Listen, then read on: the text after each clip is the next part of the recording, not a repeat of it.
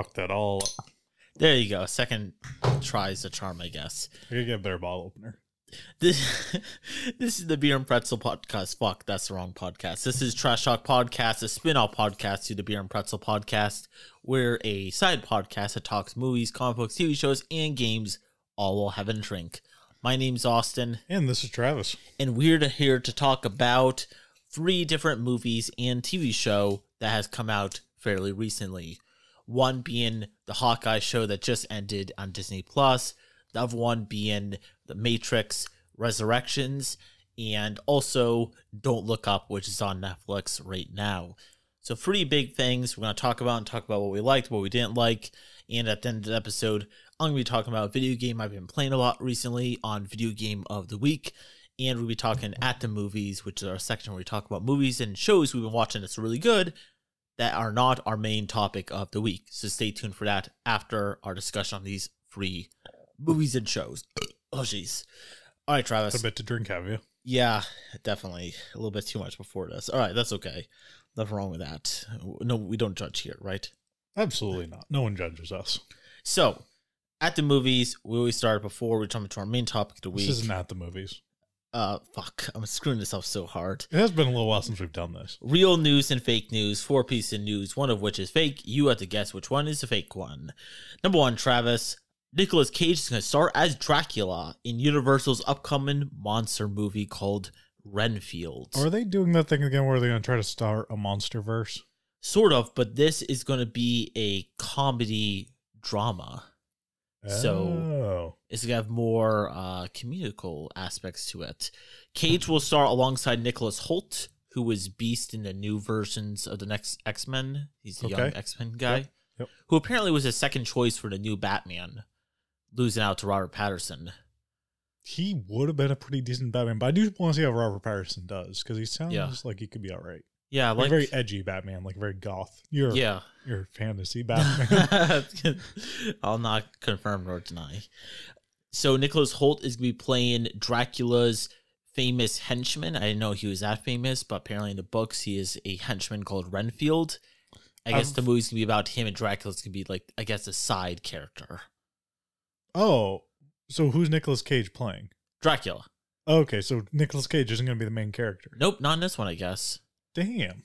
Huh. That's surprising. He normally, like, any movie he does, he's generally the main character. Yeah. Unless there's somebody who happens to be bigger name than him, which... He hasn't done it in a while. Yeah. I don't know. I mean, I don't know anything about the side character or sidekick character. I've heard the name before, so I know he's a part of the Dracula universe. I don't know anything about him. Could be interesting. Could be a total flop. Flop. Yeah, that word. We're screwing this up so hard. All right. So, speaking of which, let's get into our drinks of the week. Mine is a second big old cup of the orange creamsicle. The orange creamsicle tastes like the orange creamsicle pop, and it is, in this cup, 4 shots of vanilla vodka, half a shot of orange triple sec, and the rest is orange soda. Is this because you got that bartending book for Christmas? Actually, no. This was recommended to me by a coworker. Oh. Who said if you drink too much, well, no. If you drink it, you gotta be careful because it's mixed so well. Doesn't taste like alcohol. Exactly. You gotta be careful. Oh, nice. Anyway, what are you drinking? Currently a Long Trail. I've also got some, we got some Trap Family beer. We got some, Sierra Nevada Pale Ale. Are those all Vermont brands, the state that we operate out of? I think the Sierra Nevada is from New York, but Long Trail and Trap Family are from Vermont. Number 2, Travis, our real news and fake news. So Killer Sofa was a very low budget movie that premiered on Amazon and did okay. Is that the one that it was a chair, but they called it Killer Sofa? Yeah, it was a Lazy Boy recliner. Yeah. Okay. So it was one of those movies that kind of like Velocipaster, where it was made tongue-in-cheek. They knew kind of what they were doing. They knew they were kind of making something that was so bad it's good. And people seem to like it, I guess. To the point that Chris Pratt is producing. I'm not sure if he's going to star in it or not. And this article doesn't say that, if it does or does not. Chris Pratt is going to produce a Killer Sofa Hollywood remake, I assume with more money to it and bigger names, of course. Is he actually going to use a sofa this time? Or is he just going to use a lazy boy? It doesn't say. Oh. It looks like it doesn't say the company. I wish it did. Legendary, which produced The Matrix recently, which we saw, is going to be one of the main producers behind it, and he's going to be the main producer on board and might be on the cast. You would assume he would be. Depending. I mean, he could want to just produce something if he doesn't. I don't know if he's into horror movies or not, because I'm assuming that's what it was, right? Yeah, it was. Like a creature feature, but with a couch? Yeah, pretty much. Okay. Cool. That's good news. I'm glad for him. Yeah. I haven't seen the movie. I don't know if it's any good or not. What are your thoughts on the controversy of Chris Pratt voicing Mario in the animated Mario movie, and he's also going to be voicing Garfield in the animated Garfield movie? What controversy is there? I didn't know there was. I just thought he was doing... People don't like that he's both roles. They think that's just a bad choice. I think Garfield makes sense. Garfield makes sense, and I don't... Like, the thing is, Mario has, 3 lines in his whole games? Pretty much, yeah. It's me, I'm Mario. Weehoo! Weehoo! Yeah, so, I mean, like, if he's got 3 lines, I mean, I'm assuming he's going to say more than that, but, like, the character in the game only says 3 lines. Like, how could he be any worse? Yeah, fair. I think some people, like... They attach himself to the one voice actor who's voiced him all these years, and also Chris Pratt is not Italian at all. Yeah, but I don't even know if the guy who voiced him is Italian. I don't think he is. Yeah, I don't think he is. But I mean, so I watch a lot of anime, so I listen to a lot of voice actors doing the same roles, whether it be dubbed or subbed, because they tend to use a lot of voice actors over and over again because they're good. And the same thing, if Chris Pratt is a good voice actor, which he's got a pretty decent voice from what I know, why not use him in multiple things? And, like, Garfield worked for kind of most people. Yeah. I mean, you do expect him to have a deeper voice, but, like, as long as it's any deeper voice, it kind of works. As far as Mario, I don't know. Like, could be good, could be bad, I don't know. I've never really even listened to Mario. I've never played one of Mario's games. Number 3, Travis. The world of Matt Reeves' The Batman, going back to The Batman, is officially expanding. On Monday, it was confirmed that Colin Farrell, who is playing the Penguin in this one, is to be officially on board to star in and executive produce an HBO Max spin-off of the film, which is expected to revolve around his portrayal of Oswald Cobblepot, also known as the Penguin. The series will follow Penguin's rise to power in Gotham's criminal underworld. Yeah. Cool. Is this necessary? I say no. We already got to show Gotham. Love it or hate it, it's very close to this. And the Penguin in that, he was a big character. I would say probably top 3 characters in that. And he was good. Like, I know he didn't look like the Penguin. He was really like skinny and whatnot, but his acting was amazing.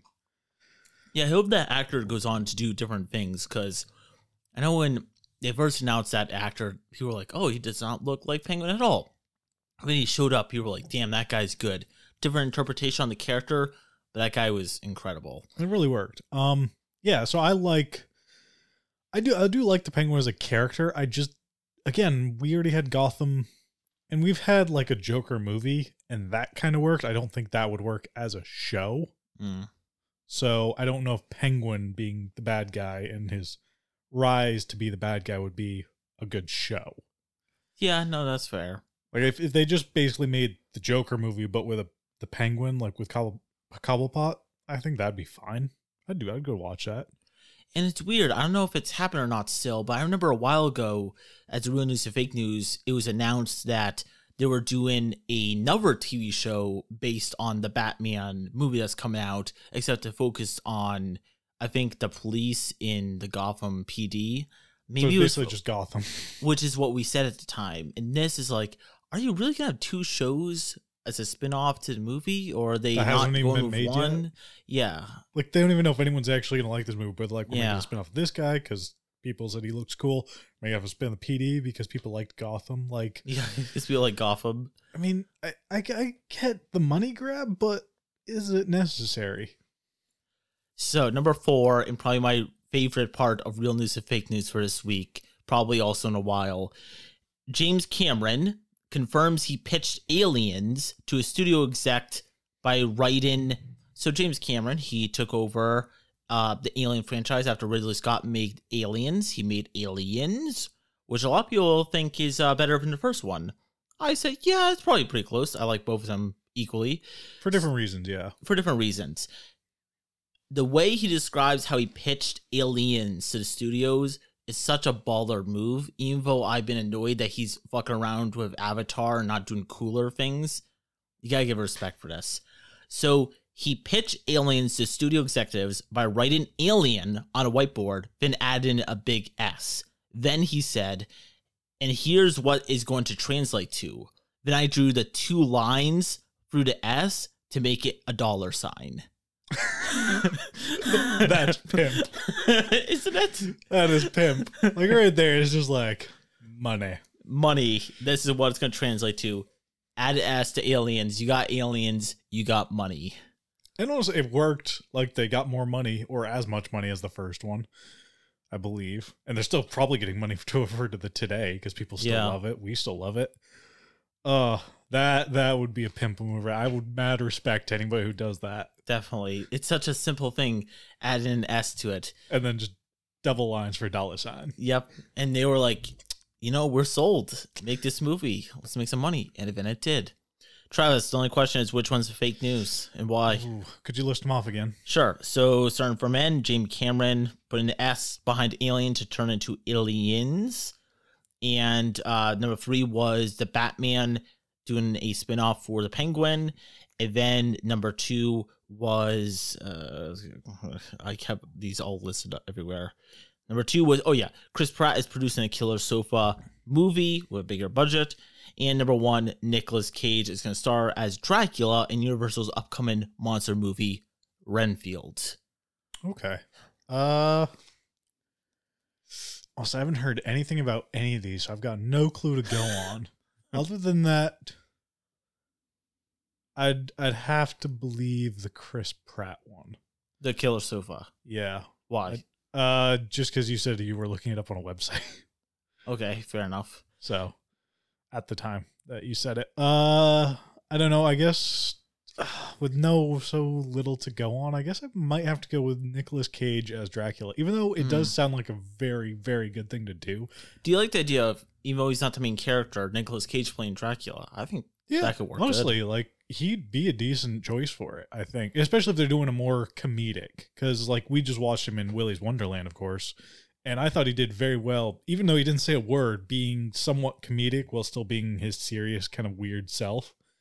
And I kind of like that. So I think if he actually got the chance to speak and was playing like a goofier version of Dracula, I think that'd be fun. So which is it? Is it Killer Sofa or is it Nicolas Cage's Dracula? I said I know that. I'm pretty sure Killer Sofa is real because of what you said. Oh. Okay. So I'm going to go with Dracula as my choice. Okay. Even though I really think he's a good choice for that. He is. And Travis, the fake piece of news is, and whoever's wrong has to take a big old sip of their drink. We don't have shots. We haven't been doing shots in a very while, but you should do a good shot of it or drink of it. Anyway, it is Killer Sofa is not a thing. Oh, really? Yeah. Oh, you did throw me off there. Oh, good. You got me last week, so gotta come back at you. That's fair. All right. So now we're jumping into our main topic of the week, which is reviewing 3 things. Just kind of like the last time we did this podcast. We're going to zoom through them a little bit so we're not having a gigantic episode. But anyway, so Matrix Resurrections, Hawkeye, and Don't Look Up. So is there any particular order you think we should do this in? I'm saying that because Hawkeye is the biggest one here, we should either do it first or last. I do want to start with Hawkeye. The Sure. other 2, I don't care where we throw them in the order. Sure, fair enough. Okay, Hawkeye, newest Disney Plus Marvel show. The next one is going to be my boy Moon Knight, which is supposedly coming out in either February or March. And my question is, just quickly, for Moon Knight, are they planning to make it more than what's it been? 8 episodes has been like max so far? I can look it up. I'll look it up, but I doubt it. Okay. All these have been only like 6 episodes. I think like 1 or 2 have been 7 or 8, but I think it was WandaVision was 8. But other than that, it was like 6. yeah. So what does Google say? Producer Kevin Feige said that Moon Knight will consist of 6 episodes. That's disappointing. I don't think like the whole reason this disappoints me, knowing that, is like now you know it's just a setup for the Marvel movies. That's all these have been, has been a setup. And as we kind of discussed, they've been primarily a setup for the villains. Yeah, they have. So that's something interesting I want to talk about. So when we talk about the story a little bit, we've kind of been the idea of doing a story summary because we're not good at it. We're good at talking about our feelings on them, our opinions on it. If you've seen the show or you haven't, we're going to talk spoilers. You know or you do not know the story. If you don't, either watch it or you don't care. Yeah. And maybe you just listen for our opinion. I don't know. Spoilers Okay, it doesn't ahead. matter. Spoilers Fair warning. Okay, so villains and setting up the future. So we're now, what is this, the 4th Marvel TV show by now? 4th one, yeah. If we're not talking about the animated stuff. But currently, yeah. Yeah, for live action, this is the 4th one. So each one has done very well. A lot of people have watched them. Generally, they are received pretty well. We've seen all 4 of them. Generally, I think we really like all of them. I think the lowest rating I've given so far was a good. And which one was that? I think that was Falcon Winter Soldier. Falcon Winter Soldier, yeah. Yeah. Probably my least favorite was up until now, maybe WandaVision, but I really liked WandaVision too. So overall, I really like all these. I feel like they do kind of better than the movies, just in general, in terms of something I'm looking forward to. I'm looking forward to the series more than the movies, just because they're longer, you can pack more into them, and you can add more to the characters, which they have been able to do pretty Says the guy who doesn't like TV shows. I guess we just have to make 6-episode TV shows, and you'll be fine with it. Yeah, but that's the thing, though, I like these shows, but I gotta say, there's some flaws in them. One of them, I think, is that these 6 episodes either are too short, or they're doing a very bad job of wrapping them up. Because you can make a good show that's only 6 episodes, but these shows seem like they're going on a good path, and then they're like, oh shit, we have only 1 more episode. What we're going with, we need at least 2 more, 3 more. We gotta like rush through it, and this last episode is kind of a mess. Yeah, sorry, keep going. I realize they don't want to spend the biggest budget in the world on these, but honestly, 10 episodes, they should have accounted for 10 episodes each. And then if they didn't need the 10 episodes, then they could make it 8 or 9 or whatever. Yeah. But yeah, like they did fall short when they were trying for like 6 episodes. 6 episodes is not enough, for sure. Unfortunately. And going to Hawkeye, going to see Hawkeye, Kate Bishop is a big part of this. Some people would say takes a big focus of the show. Well, I mean, it's basically Hawkeye training Kate Bishop to be the new Hawkeye. What is she in the future? I forget what she becomes. I think she's just called Kate Bishop or Hawkeye. Okay, so she's the new Hawkeye. Yep. Okay. Yeah, so she's basically, this is her beginning stages of training to become the new Hawkeye, because basically they're trying to set up a newer Avengers. Yeah, and it seems like recently they've been doing a lot of stuff to introduce characters that will be replacing old ones. Falcon's going to be new Captain America. Also, Winter Soldier is sort of part of that. She's going to become the new version of Hawkeye. There's going to be a Iron Heart series eventually that's going to replace Iron Man. The War Machine show will probably also help in replacing Tony Stark. Which is, I do find it a bit weird that they're replacing a lot of the old characters that, of course, their contracts have run up. A lot of them are being replaced with like 2 characters each. Like Iron Man's being replaced by War Machine and Iron Heart. Ironheart, yeah. And Captain America is now being replaced by the Winter Soldier and Falcon. Like, you think, just pick one. Because I'd like Winter Soldier. He's a good character, but he's not Captain America. Yeah, I guess maybe he's not. Maybe it is really, because the future Captain America movie, if it happens as they plan it will be a Falcon movie. Yeah. Falcon will be Captain America. But yeah, I guess it'll be mostly Falcon. But a lot of these are setting up the future Avengers. She-Hulk is to be coming to the picture very soon. Heard about that. If they can't keep Mark Ruffalo on, She-Hulk will be taking his place. All these are to set up future Avengers. Also, Kamala Khan, also known as Miss Marvel. Is it Miss Marvel?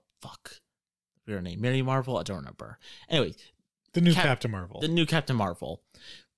She'll be having her own show very soon, and she's also going to be one of the main characters in the Marvels. Captain Marvel 2 will not be Captain Marvel 2. It's going to be called The Marvels, and it's going to be featuring Captain Marvel, Miss Marvel, Kamala Khan, and the other character from Captain America 2. So all these characters are kind of setting up this like future Avengers team. Also, the Black Panther show that's going to come out is going to be unfortunately replacing Black Panther, who the actor passed away. I don't think this is necessarily a bad thing. People eventually, their contracts run up, they want to do other things, you need to replace them. The Marvel Universe has such unique characters, really cool characters. It's not a bad thing to replace these characters we've seen and loved for a while with different alternate versions that have been established already in the comics. It definitely isn't. Some of the way they went out felt kind of dirty.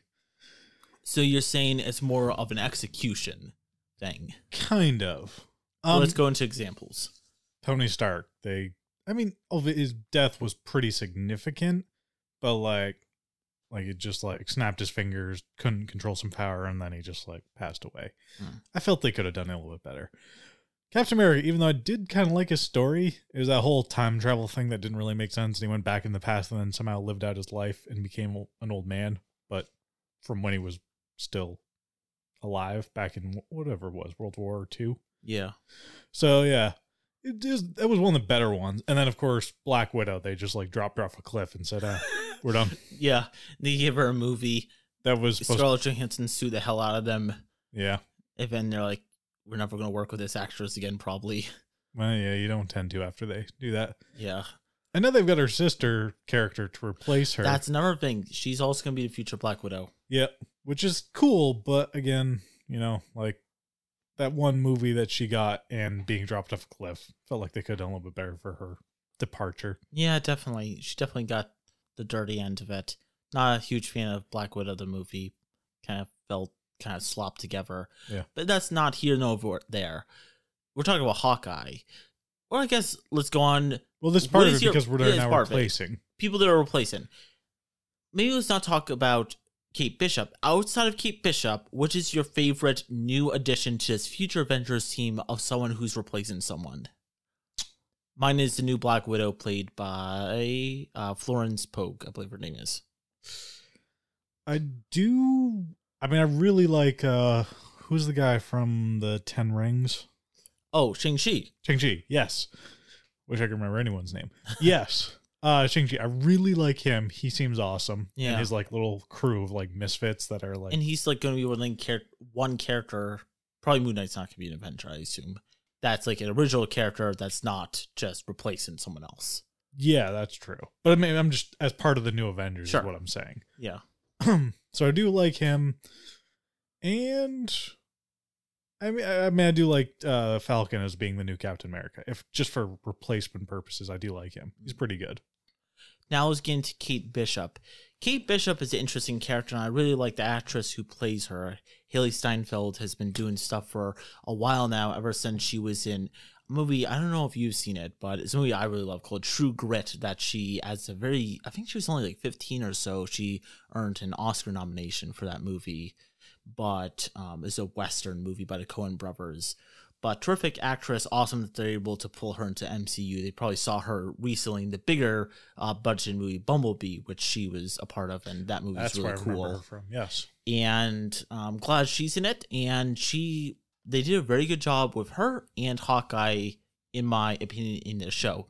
Hawkeye is not in it a ton, considering that he's supposed to be the main person in this show. Unless you're saying Hawkeye is someone who takes on the role of Hawkeye. Hawkeye is the moniker for whoever takes up the bow. Yeah, exactly. Just as with Shazam, whoever takes up the Shazam mantle becomes the new Shazam. Yeah. And I don't think that's their actual name. There's some sort of wizard name. Anyway, it doesn't matter. In this case, it's Hawkeye, so even though it's Hawk Girl, whatever, they're the new Hawkeye, so together they're Hawkeye. So let's go into it. Things we liked and whatnot. So 6 episodes long, really good chemistry between Hawkeye and Kate Bishop. Kate Bishop is a very interesting character on herself, and they work very well together, in my opinion. That is true. Also good chemistry between Kate Bishop and the new Black Widow character. That's true. Black Widow, Yelena, I believe her name was, comes in it during the last, I think, 3 episodes, I want to say. Yeah, 3 episodes. And it's nice seeing her back, one, because she was by far the best part of Black Widow. And she has some very funny interactions with Kate Bishop. At this point, they have a discussion regarding Clint, where Yolanda wants to kill him over what happened to her sister, and they do this while she makes macaroni and cheese. Nice little interaction while they're hanging out in her apartment, and you can definitely tell Yolanda's going to be a character that's going to be sticking around for a while, and she's going to have some really great interactions with other people in the future. She definitely handles the Marvel like banter and dialogue very well. I think she's going to mix in very well. She's going to be a big part of the future universe. Yeah, and kind of establishing that Hawkeye and Black Widow have always been friends, kind of making them friends now, like at the beginning of their careers, basically, is going to help out. Oh, yeah. That's true. Yeah. The new version of Black Widow, the new version of Hawkeye, or I got to look up what she's called in the future. It might just be called Kate Bishop. I want to see if she has her own name. Anyway, what are some other things that you really liked that they did with this show? Characters or, plot devices or whatever. They had a very nice villain twist to it. Or actually kind of two villain twists, because we meet one of the villains early on. I forget her name, Echo? Echo, yes. Yeah, we meet her relatively early on, and basically her whole deal is she wants to kill Ronin, which is alias for Hawkeye when he was in the, what was that called? The blip? Yeah, the blip. Yeah, when he was, basically his family had been erased, and he was a bit upset, so he went around killing a bunch of bad guys in like a fit of rage, I guess, kind of. So, while he did that, he went up murdering her father, who was part of a crime syndicate of some sort. I can't really remember. Oh, the tracksuit. The tracksuit king, yeah. Because this point he's taking on the Ronin mantle, which we did see in, I think it was Avengers Infinity War. Yep. What's the Endgame? Doesn't matter. Yeah, I think it was Infinity War because they just brought him back. Yeah. But yeah, basically took on Ronin, started killing people, upset her because he killed her father, so she wants him dead. And she's kind of the primary, like, driving, like the main adversary to them, to the both of them. And she was really good. I did like her. But then they had a twist where there was kind of two more bad guys. One they introduced at the, one's introduced early on, but of course we don't know because it's a twist.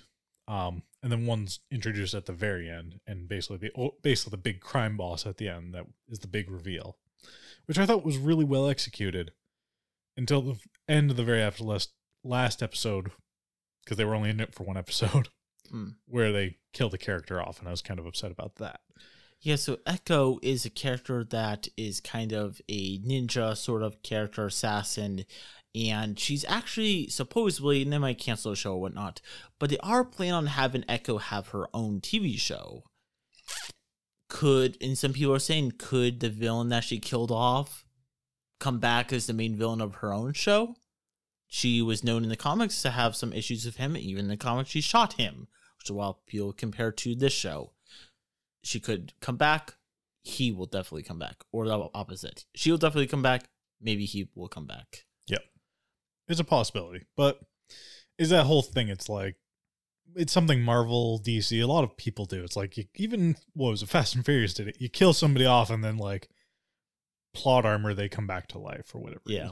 It was in Fast and Furious, it was Han. Yeah. Yeah. Bullshit reasons. Yeah. Good character, but shouldn't have come back. Yeah. So, I really liked Maya. Maya, also known as Echo. The second deaf character in the MCU. The first one was a character we've not seen. Marvel's Eternals had a deaf character. This is the second one, technically. And she is a character, she's a deaf character who, like you said, her father was killed by Ronin, and basically her whole motivation, she wants to kill Ronin, the person who killed her father, and Ronin just recently shows up when Kate Bishop accidentally puts on the Ronin outfit to escape the tracksuit gang that are trying to kill her, and she mistakenly thinks that the Ronin is back, which brings Clint Barton into it. Yes, because he tries to protect somebody who was stupid enough to put on his old suit, not realizing what it meant. Also, I do, because in this, due to him getting older, and also due to the fact that he's been in a lot of like cases where he's heard explosion stuff, Clint in this case is going deaf as well. I think between him and Echo, they actually have this kind of good almost connection, even though they're trying to kill each other, where they're both like hearing impaired. Yeah. And they have to fight while not being able to hear anything. And she, of course, has had years of training because she was, I believe, born deaf or went deaf at a very young age. And Clint is just coming to terms with this because he's in his, whatever it is, 40s, 50s or whatever. And now he's just become deaf at the end of his career, kind of. Yeah, I really like that. I like Maya doing her own thing, but also like that he is starting to wear hearing aids and he's doing whatever he can to save his hearing.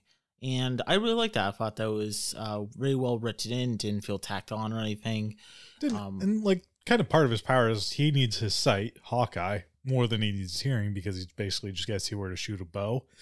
I guess hearing's kind of nice because then you know your surroundings, you can hear your enemies walking up behind you or whatever. But I mean, she again has coped with this and has overcome it. I mean, she's a good character. It's just I would like to see her, and maybe in her own show, she'll be more of an anti-hero kind of character rather than just a straight up villain. Because I do like her character. Let's talk about the side characters. So, well, I guess Echo is one of them. But Eleanor is Kate Bishop's mother, who's a big part of it. I guess when we get into spoilers now. Jack, also known as a swordsman in the comics, is her mother's fiance. Laura Barton shows up a little bit, Hawkeye's wife. Other characters that show up are the major ones. I guess when we get into it. Kingpin, the major villain behind the whole show, shows up briefly at the end of the 5th episode, and is featured much more heavily in the final episode. Probably I would say those are the main side characters. The show doesn't have a ton of characters overall. I feel like they do a good job of focusing mostly on Kate Bishop and Hawkeye, and everyone else gets good-sized roles. Echo got a good-sized role. Yolanda had a good-sized role. Who is Echo's like primary henchman, dude? That guy is named Kazi. Yeah, Kazi. Yeah. I don't know. He was all right. I liked him. Yeah, he was kind of like a friend to her, but he did some things like he was aware that her father was going to get killed. Yeah, basically he was kind of working with Kingpin to snuff out her father because he wanted to take over her father's position in the tracksuit gang, which why you'd want any position in the tracksuit gang is beyond me. Yeah, let's talk about the tracksuit gang.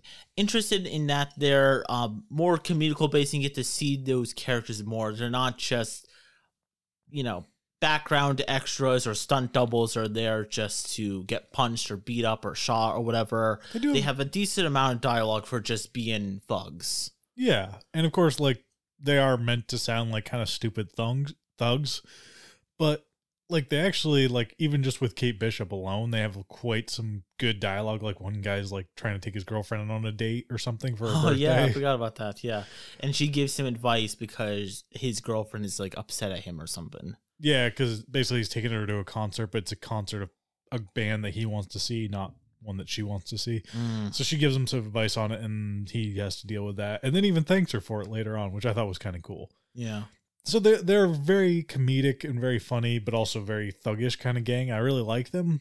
My big issue with it, the whole deal, is even though I could kind of see Echo being connected to them, because again, her father was a part of the tracksuit gang, even though he seemed too badass even for this gang. Yeah, he did. But Kingpin wouldn't associate with this No, gang. especially not, as you said before when we talked about this, as a first association basis. Yeah. If anything, there'll be one or two people below him that control the tracksuit gang. He would talk to the head boss of the Yakuza, like the Japanese like mafia, and then they would have the tracksuit gang under their like what do they call it? The hierarchy. Yeah. So yeah, that's how something like that would work. No one in the tracksuit gang would know Kingpin on a first name basis, even her father. No, definitely not. And that's kind of my major disappointment in this show. It comes down to Kingpin, which I did not think was going to be the case, because I was so excited at the possibility Kingpin was there. The teases was like, oh my god, is there a possibility he's going to be there? I heard rumors that Daredevil might be in No Way Home, but I believed it much less than the possibility that there being 3 Spider-Men. And when he was there, I freaked out. I freaked out when Kingpin showed up, even though I was a little like, damn, he showed up in the second to last episode. It's just a photo. Like, thought he would be in it more than this. But you know what? I'll take what I can get. I love the Daredevil show more than any Marvel property out there, I'll take what I can get. But yeah, he definitely, I guess, the skin to Kingpin, because Vincent D'Onofrio, incredible actor, and he performs the best he can with Kingpin here. As always, an incredible actor. I just feel like he maybe was written for someone else, and then they pulled him in last minute, be like, you want to do this? He was like, hell yeah, I want to do this. And they kind of dropped him in. I don't know, his character felt rushed. His character was odd. It was definitely more PG-13 base, or even PG. Like you said, there's no way he would be connected to these thugs, because that's all they are. They're not intelligent or like well versed at all. So I do believe this was something, I believe they got Daredevil, the actor who plays Daredevil, can't remember his name, and they got him for Spider-Man. And then when they were talking to him, he was like, oh, well, if you want Kingpin, I could get you his number. And then they're like, that's not a bad idea, because, you know, you got this universe. It's awesome. Why not bring Kingpin in? And then they do. And then Kingpin now becomes part of their universe. But then this is kind of where they just threw him in a little bit. Because I really don't think this role was written for him. No, it doesn't. Like this, again, this feels like, again, as I said earlier, like a Yakuza or Russian mafia or something. It feels like something one of their bosses would be controlling all of these guys, not Kingpin, the guy who controls them, like multiple mafias. And Vincent D'Onofrio has been doing a lot of talking on Twitter recently, engaging with his followers, who've been very happy and passionate that he's coming back. Someone asked him, is this Kingpin the same Kingpin as the Netflix, or is this like a variant version, a different universe version? He said, do you want to guess what he said? No comment, or it's a different one. Wrong, actually. He said this is the same one, which surprises me because, one, Marvel usually silences anyone who says anything. Two, it seems like a different character. They kind of interact a little bit different. Of course, the shows are a much different tone. He wears a very strange outfit in that people, it technically is one from the comics, but the one with like, it's like a floral Hawaiian shirt with a white tux over it, and like a Las Vegas, I'm going to the club to gamble hat fedora. Yeah, I mean, it's very much a vacation outfit, not New York City like underground outfit. Yeah. Yeah. Also, he seems to go more by the comics in that he is super strength and he's much tougher, because he like gets shot with arrows and he just like shrugs them off. He gets hit by a car at one point. Kind of shrugs that off. When he punches Kate Bishop, she like flies across the room. Even though he's strong. He ripped the door off a car with one hand. He completely ripped it off. He obviously strong in Daredevil, but he's strong, realistically strong, because he's a big, strong dude. In this, he seems super strong, like in the comics. He got like a super soldier serum. Kind of. I maybe it's just him doing his own bit, and Marvel never told him what he is or whatnot, because maybe they didn't have a big talk about that. But I have a hard time believing it's the same exact Kingpin. I mean, it's, to us, it's not the same Kingpin, but like Marvel never told me any different. So he's like, yeah, I played my character. Sure. So yeah, same one. Yeah, he might not realize it or not, but like to the fans, it's not really the same. Yeah, definitely. And because for the actors, it's this whole Marvel universe is very confusing. Yeah, and you got to remember, like as an actor, I'm sure some, of course, care about their roles. But they probably, like, I don't know how many of them actually read a superhero comic before doing it. And we know Channing Tatum's done, and we know Deadpool, Ryan Reynolds has done it because they love their character so much they've actually read their comics. But I mean, I don't know. I don't think Vincent would. Yeah, probably not. I doubt he seems Tony to Stark. love his character, but yeah, I'm sure he's not well versed on the entire Marvel universe. I'm trying to remember the actor. There was someone that was getting pitched one of these movies. It was either a Star Wars movie or a Marvel movie, and the actors were explaining to him or her, I think it was a him, the continuity and how their character gets pulled into it. Oh no, it was not even Marvel. It was Michael Keaton's Batman for the new Flash movie. Oh. They were explaining it to him, and then they stopped partway through their pitch and were like, you don't understand what we're talking about. He's like, no, I don't. Yeah, because I mean, the Flash, I'm assuming this is something to do with the Flashpoint paradox. Like, who's going to understand that if they haven't read the comic? Exactly. And if you're an actor in your 60s, the very high chance you've not read anything close to that. Exactly. Yeah. So, I mean, I could understand if he was literally just given this role. He was told he's Kingpin, play the Kingpin you normally would play, but we're just going to make you more badass, basically. And that's what he got out of it. I just look at his Twitter right now. I like how, like, he just jumped. Even Marvel doesn't spoil like he does. Like, here's a nice picture of him doing a post that says "Merry Fisk Miss" to all good night, and it's a picture of him in the Hawkeye show, but someone edited a Santa Claus outfit over him. Nice. Yeah.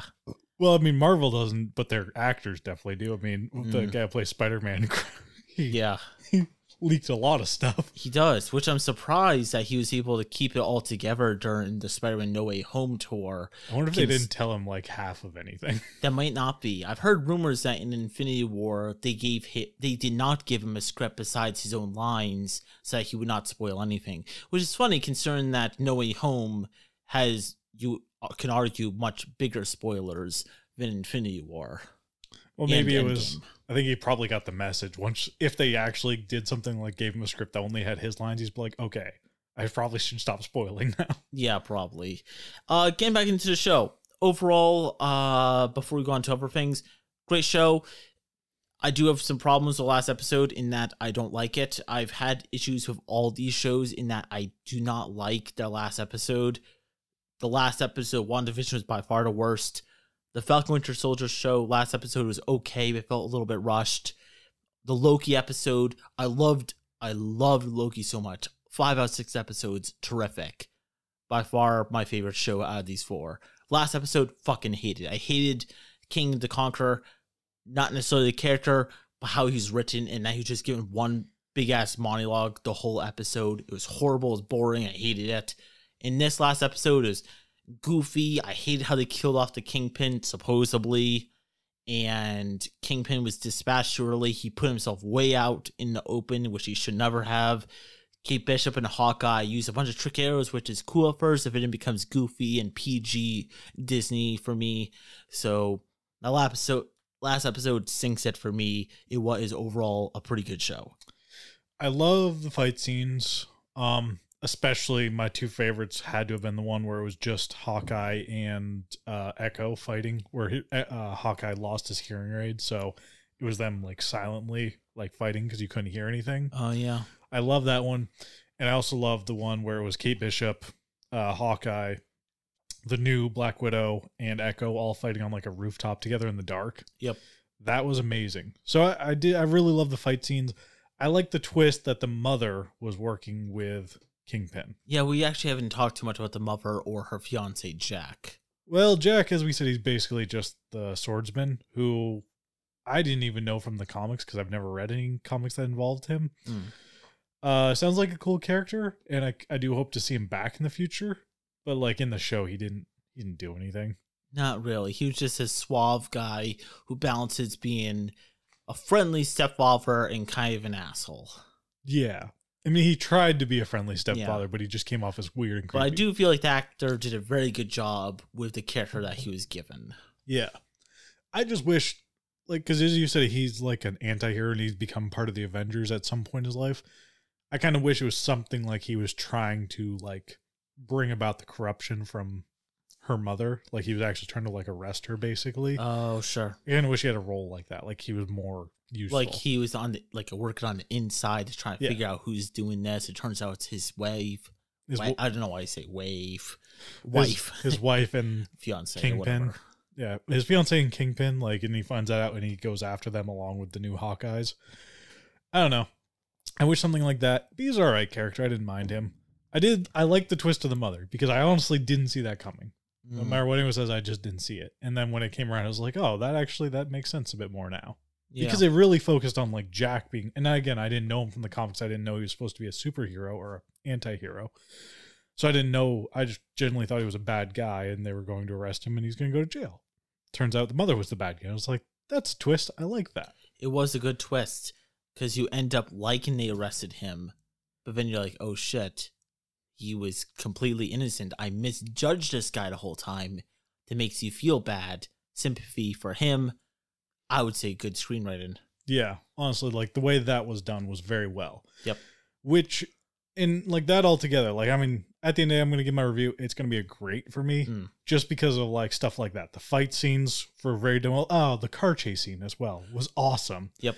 And kind of they used some of the more what we called the more comedic special arrows, where they had the Pym one where it turned into like a giant arrow and it crashed down and like destroyed a whole bridge. And didn't it also turn one of the vehicles into like a really tiny car? Oh yeah, one of the vans, one of their moving vans. It turned into like a Matchbox size car, which was kind of cool. So yeah, stuff like that I really loved about the show. I will agree with you, they did the Kingpin dirty. And that was a bit of a disappointment. But on again, he shouldn't have been in there to begin with, because he should have had no connection to anyone besides maybe her mother. Because she seemed like someone who might work with Kingpin. Like, yeah, higher up, rich person that has connections he can exploit. Yeah, that I could understand. But the fact that they were both then just working with the Tracksuit Gang, the comedic bad villain, bad guy guys that we didn't care about, it kind of a letdown. Who couldn't kill off two people with bows and arrow. Yeah. Here's a question for you. Your opinions on the LARPers. So I didn't really understand it at first. I guess it kind of made more sense by the end of it, when they were like, okay, we're all New York firefighters and whatnot, and we want to help. We want to become superheroes. Then it made more sense. But the beginning scene where he just had to go and get his Ronin suit back from the LARPers, I didn't understand where that was going at that point, and I didn't care. Sure. I was just like, okay, they're shouting out the LARPer community. Hells yeah. Not that I'm a LARPer myself, but they need a shout out. They do need a shout out.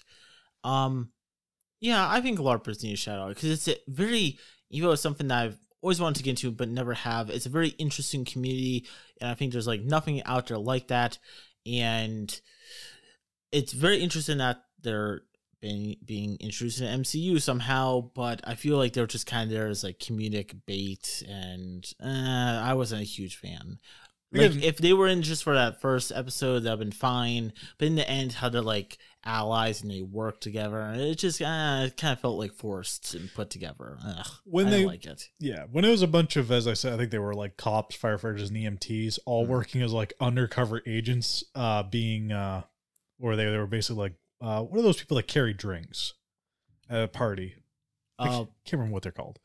Doesn't matter. Servers. Yeah, kind of like a server waiter type person, but they just carry like champagne glasses around at like a high-end party, and they're all being secret agents and being undercover like that. I'm like, that doesn't make a sense for your average underpaid New York City cop. No one's going to do that. Even if they want to be the best superhero in the world, they're not going to go like secret agent, like Black Widow, special ops. Yeah. Oh, do you like, I did, Evo. I don't remember what happens to him then. Lucky the pizza dog shows up as a nod to the Hawkeye run that this is inspired by. The dog who is one-eye blind and likes pizza. You don't know what happened. He goes home with Hawkeye. Oh, does he? That's nice. Yeah. And the very ending scene when they go home for Christmas and he brings Kate Bishop to his house. Didn't mean that in a weird way, but to like meet his family and whatnot. Also didn't mean that in a weird way. They bring Lucky with them.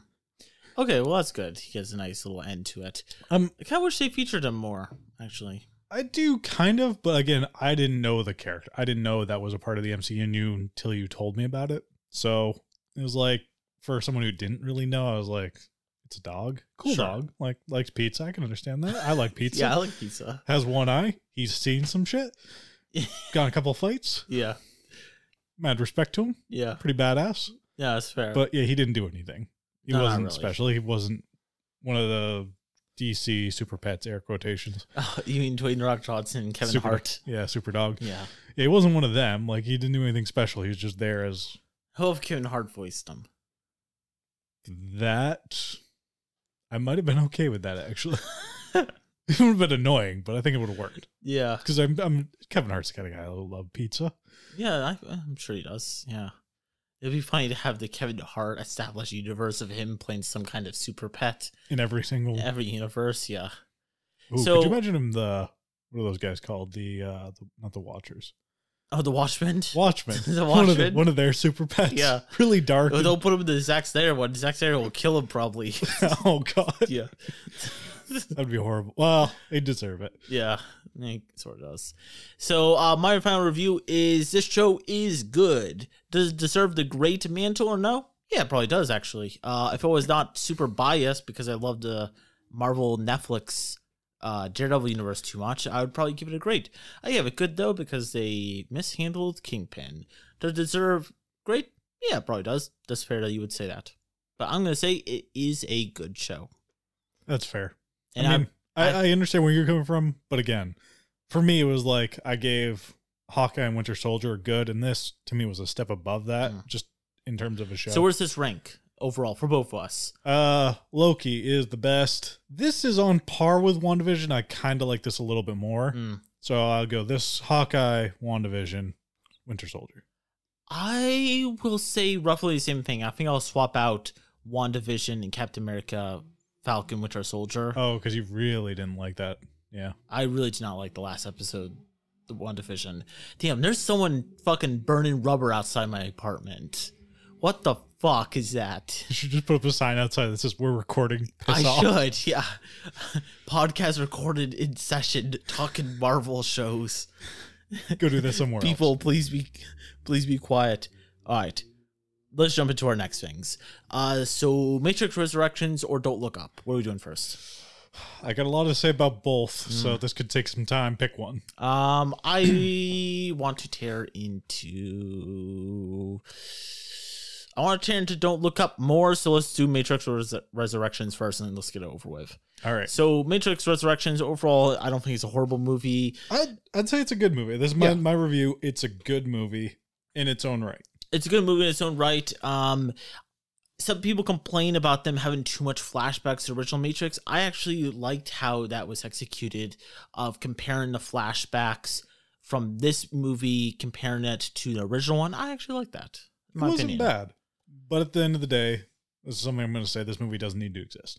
It does not, yeah. No. And we talked about this already. It feels so meta, to the point that's almost annoyingly meta. In the first part of the movie, which we've both said is our favorite parts of the movie. Yes. The first quarter of the movie, Neo works, or at this point, what's he called? Thomas, maybe? Was it called Thomas? What was his name? Doesn't matter. Anyway. Thomas something. He is a video game developer of a game series. It's not called The Matrix. It's called something else, but it's basically The Matrix. No. So the new one that he's working on is called Binary or something. Yes. But he developed a video game called a trilogy called The Matrix beforehand. And Warner Brothers produces this game series for some reason, and the creators don't want to come back for another one, and even though they begged and gave them money, they didn't want to come back, but now they are. And because Warner Brothers basically said we're doing it with or without you, so we're doing it with or without you, so you better do it. So all the actors and the producers came back for another one. Yeah, and it it makes me feel uncomfortable. I'm watching my parents argue, and I'm stuck there between them listening to argue. And I think up to that point, up to the very end of that scene where they were doing that whole thing, where all the game developers were what are we going to make this? We're going to make this a first-person shooter? Or are we going to make this a sci-fi thriller or whatever? Yeah. Where they were discussing how they were going to make it, because again, it's basically the producers talking about how they're going to make the movie. Yeah, and one person's it's all about the guns, man. You got to have the guns. And someone else is no, it's got to be what the original one, which was original. It was fresh. They're just throwing out these names and what it is, and they don't really get it. It's but keep going what you're saying. I know where you're going with this. So to the very end of that scene, it was a good movie. Actually, sorry, it was a great movie. I really liked it. Yeah, I was I am sold. From here on out, I will be sold on the rest of the movie. And then from that moment on, I found out I fucking wasn't. As you described, it felt like those same writers who definitely seemed incompetent and not knowing how to write a good Matrix follow-up, because they were just people who loved the games, but they weren't the original creators. Yeah. Jumped on board and wrote the rest of it. So my biggest thing with this is it seems like they just tried to make the Matrix again and change a few things up to make it different. Like, so now Trinity is the Neo, and as we said, Neo is the Trinity. Like, that's the big difference. And also, they don't use nearly as many guns, if any guns, if I remember. They only use super, what do they call that? Time warp super ability? Bullet time. Bullet time, yes, that. They only use that as their one superpower, when in the original Matrix, they did use guns. A lot. And yeah, it looked cool because like you see the bullet like trajectory flying through the air and like piercing the air and doing like sound waves. Yeah. It looked amazing. But like then they come to this and you just see like as we called it crap, I forgot his name. Actually plays Neo. Keanu Reeves? How do you forget his name? I can't remember my own name half the time. And he just does these weird hand motions where he whatever it is, like puts his hands out in front of like telling people to stop, and it blows people away, and that's like his main bit in this. Isn't like both of their main bits. I don't think they did anything else besides ride a motorcycle and jump off a building. Yeah. And they fly at the end, yeah. Yeah.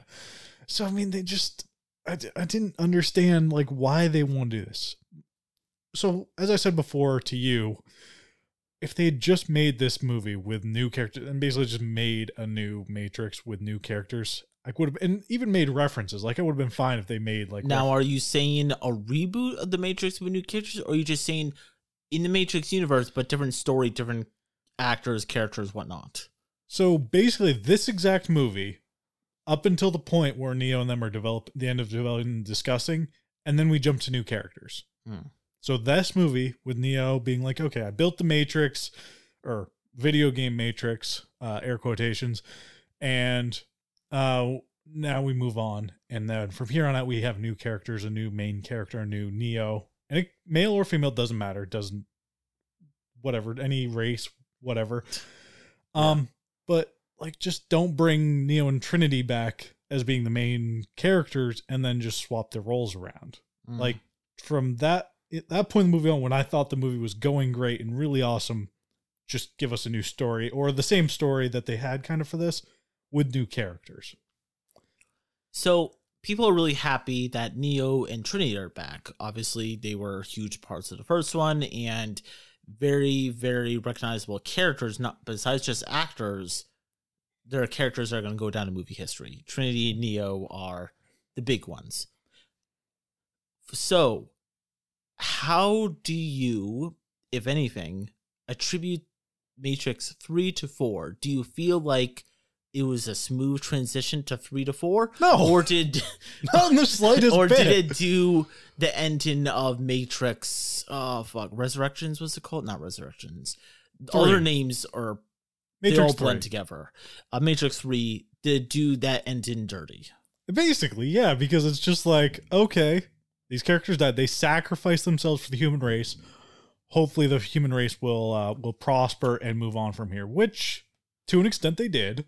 They created a new civilization that was much more improved from their last one, better living conditions. Hells yeah. Power to the people. And the robots had a civil war, which sounded really freaking awesome. I would have loved to see that.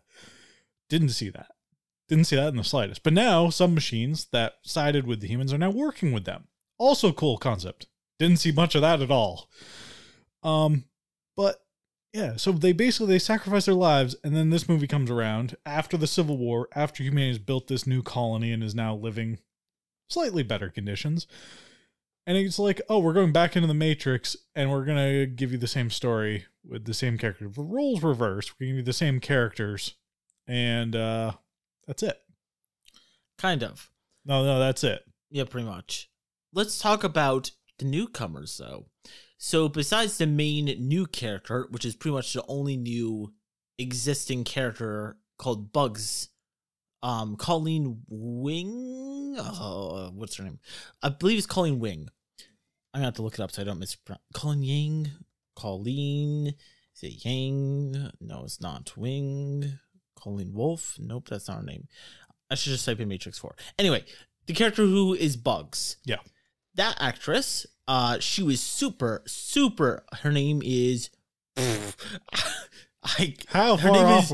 Her name is Jessica Henwick. And you say I'm bad with names.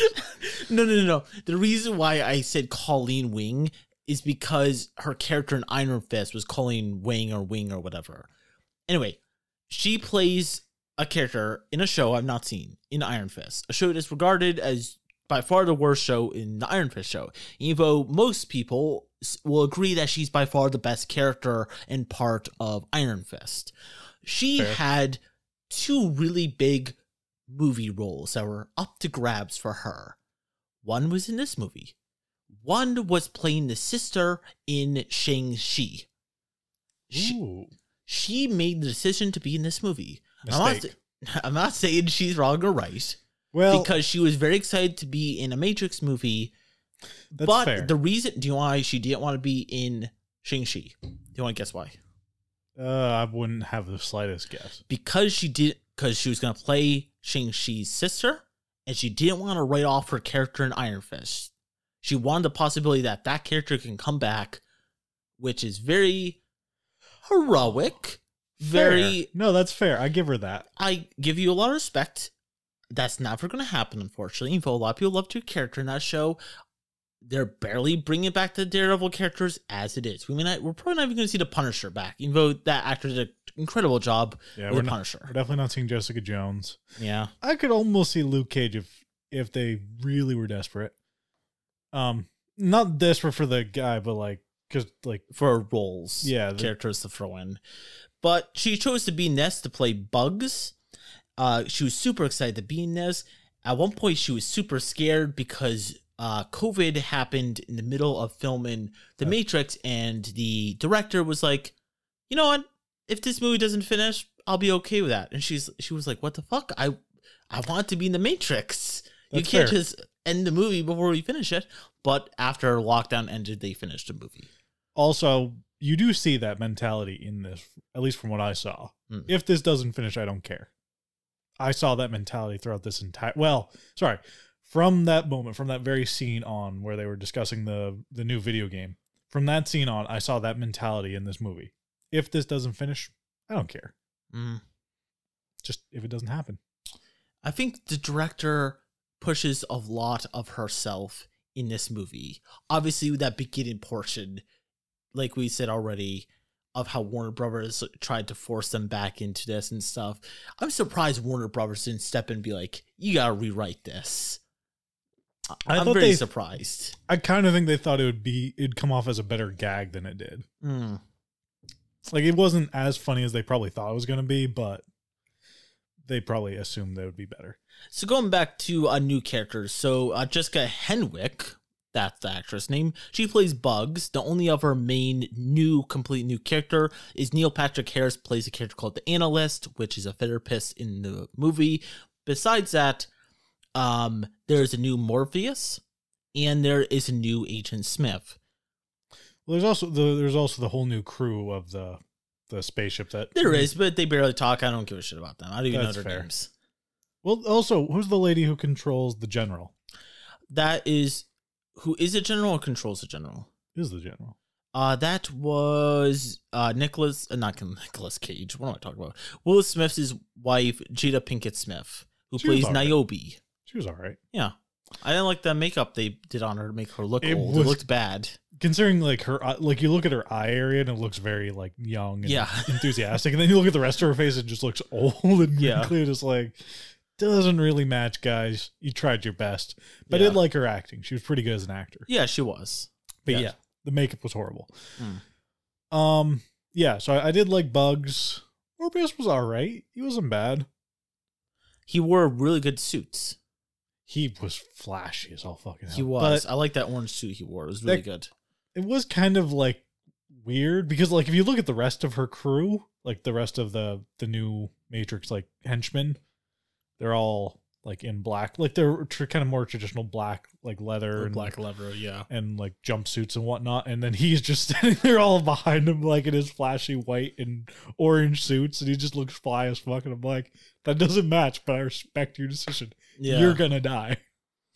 What happens to him? I don't remember. He gets thrown out of a bell tower. Whether he lives or dies, I don't know, because he's a program, I believe, in this one. Is he? Yeah, because he's basically Agent he Smith. was an Agent Smith at one point. Yeah, that's interesting. Very interesting how they brought him back in a new way, because a lot of people were upset Lawrence Fishburne wasn't brought back. My girlfriend Leah included. The whole time she was like, "Where's the original Morpheus?" I wish Lawrence Fishburne was back, but I thought this guy did a good job. I just wish what he had. again. I just think they didn't write him incredible. Well, so don't call him Morbius. Like, yeah, we had a Morbius. He was amazing. He was a good actor, good role, good character. Don't bring him back. If you can't get the guy, get a new guy. That's the role of Morbius, like the mentor-esque person. Just give him a new name and make him a new character, which they did. Basically made him a new character, but then gave him the same name and the same memories. Yeah. Somehow. Yeah. Didn't get that. Didn't like that. Agent Smith. I kind of liked him. Yeah, same. He didn't really change, but he had like a bit of a redemption arc, which was all right with me. And he kind of like, he's just like, I hate the what's his name?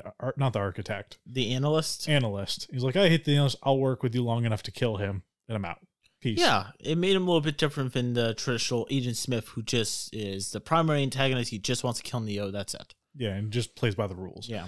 He doesn't have that Hugo Weaving voice at all, obviously. No one's going to recapture that. But the actor did a good enough job of what he had and made him a little bit different and add a little bit more to that character. And I kind of like the fact that in the beginning he was the head of Neo's company, the video game development company. And so he was basically like, they're kind of friends almost, like they've worked together for years in Neo's memories. But then at the end, he's like, oh, by the way, I've been trying to kill you for years. Have a good day. I kind of like that mentality, like the acting and development they had. A character actress who is promoted heavily as being one of the main characters in this. Even though when I saw her, I numbered her in like 2 scenes in the movie, and I was not blown away by her character. I don't like to throw actors under the bus because half the time it's due to writing rather than their acting ability. Writing and screen time, yeah. Is the Indian actress Priyanka Chopra. She plays someone who advises Niobe and Neo at one point. She's a robot. She is, because she is the young girl from Matrix 3. Yeah, and she's a program kind of like the new Morbius, which I find weird because she's not an actual person. I didn't understand that part. But she was created, and her father, which I'm assuming is another program of some sort, is the one who resurrected Neo. So that's her tie-in. But she controls this like flying bird creature in the outside world, like in the human world, in the real world, I guess you'd call it, the horrible one. She controls this like bird like looking creature that can turn invisible. Really cool. I like that. But yeah, she didn't honestly get that much screen time, and for what she did, she was all right. Added some to the story, even though it was just plot, like to fill plot holes. Kind of, yeah. Honestly, there's nothing really else I want to talk about. Oh, was it not the architect, the analyst? Analyst, yeah. I didn't like him. You didn't like him?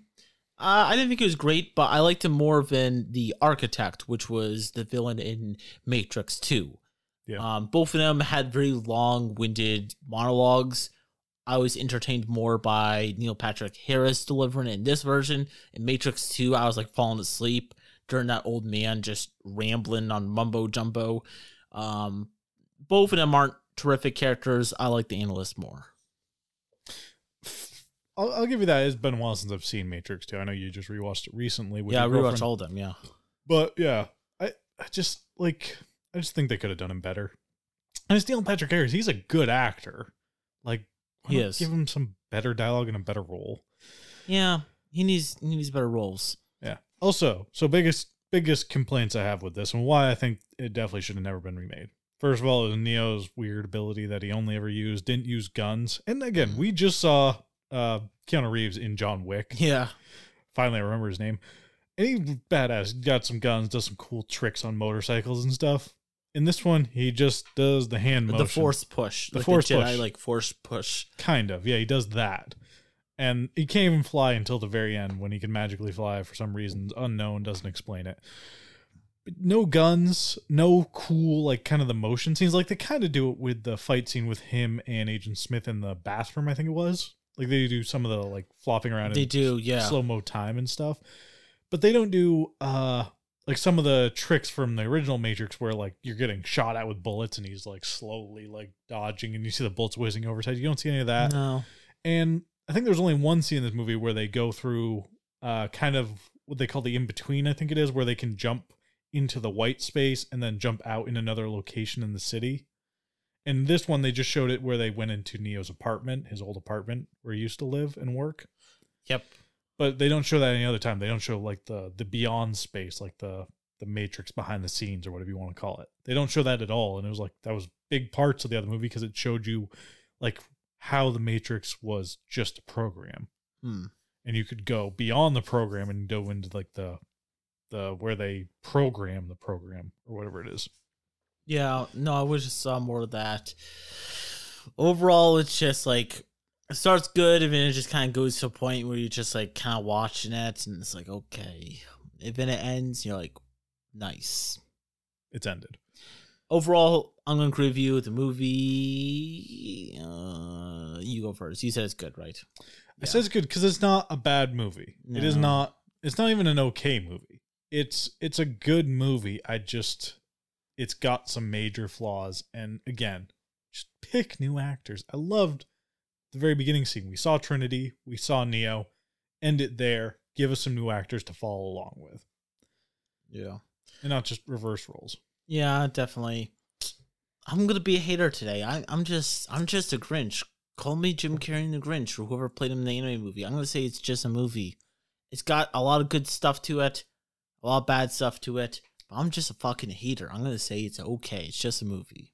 I understand. I respect your decision. Yeah. I've been seeing a lot of good movies recently, and this was not one of them. I'm gonna be a hater. Fuck. I'm not gonna say fuck this movie. It's not that bad. It's pretty decent. It's pretty good. Anyway, that was our review on Matrix Resurrections. It's not that bad. It's pretty good. It's okay. It's a movie. It's good. It's great. Anyway, what's the next movie we're talking about? It's good. It's great. It's a movie. Yeah. Don't Look Up. That movie sucks. Yes, it does. So Don't Look Up is a movie by Adam McKay who did The Big Short and Vice, I believe it was called. And also, many years ago, he did strict comedies. He did a lot of big ones. Talladega Nights, Step Brothers is incredible, and Anchorman. Why couldn't he do that again?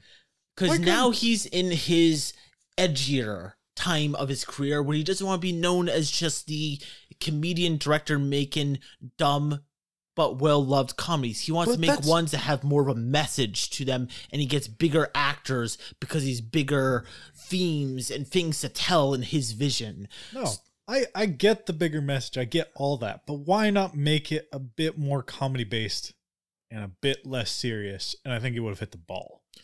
Or hit the nail on the head. Yeah, definitely. So, Don't Look Up. People probably already know, but huge names in this movie. Leonardo DiCaprio, Jennifer Lawrence, Meryl Streep, Ron Perlman, Jonah Hill, Timothy Chalamet, Ariana Grande. We don't talk about Jonah Hill. Screw that name. Mark Rylance is in it. There's probably other names in it. There's an actor in this movie. We didn't talk about this when we talked about this movie before. That I thought he was really good. He's not another big name like these guys are. He's the other scientist. It's Jennifer Lawrence, Leonardo DiCaprio, and another guy. He's the African-American scientist who's the head of one of the departments. Yeah. He was awesome. He was really good. Yeah, but they didn't show him nearly enough. No, they didn't. How good of a character he was, they didn't show him nearly enough. Yeah. So this movie is scientists find a comet. It's going toward Earth. It's going to hit the Earth in like 6 months. Armageddon! And they need to try to find a way to stop it. And everyone is not taking them seriously enough as they should. And a lot of people really like this movie because it compares to how a lot of people are today, which is a fair point.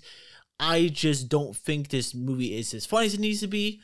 It also is not as serious as it needs to be. And it's not as deep as a lot of people think it is. It's really not. It just takes a look at society as it is and puts a mirror to it, just reverses. You look in the mirror and I go, yeah, I know society's fucked we all up know and stuff. Society's We know crap. that. You just doing that in a movie doesn't make you a genius. So I got a lot of complaints. So first of all, the beginning of the story, the beginning of the plot, later on it dives off into a bunch of other stuff, but the beginning of it is basically just a ripoff of Armageddon.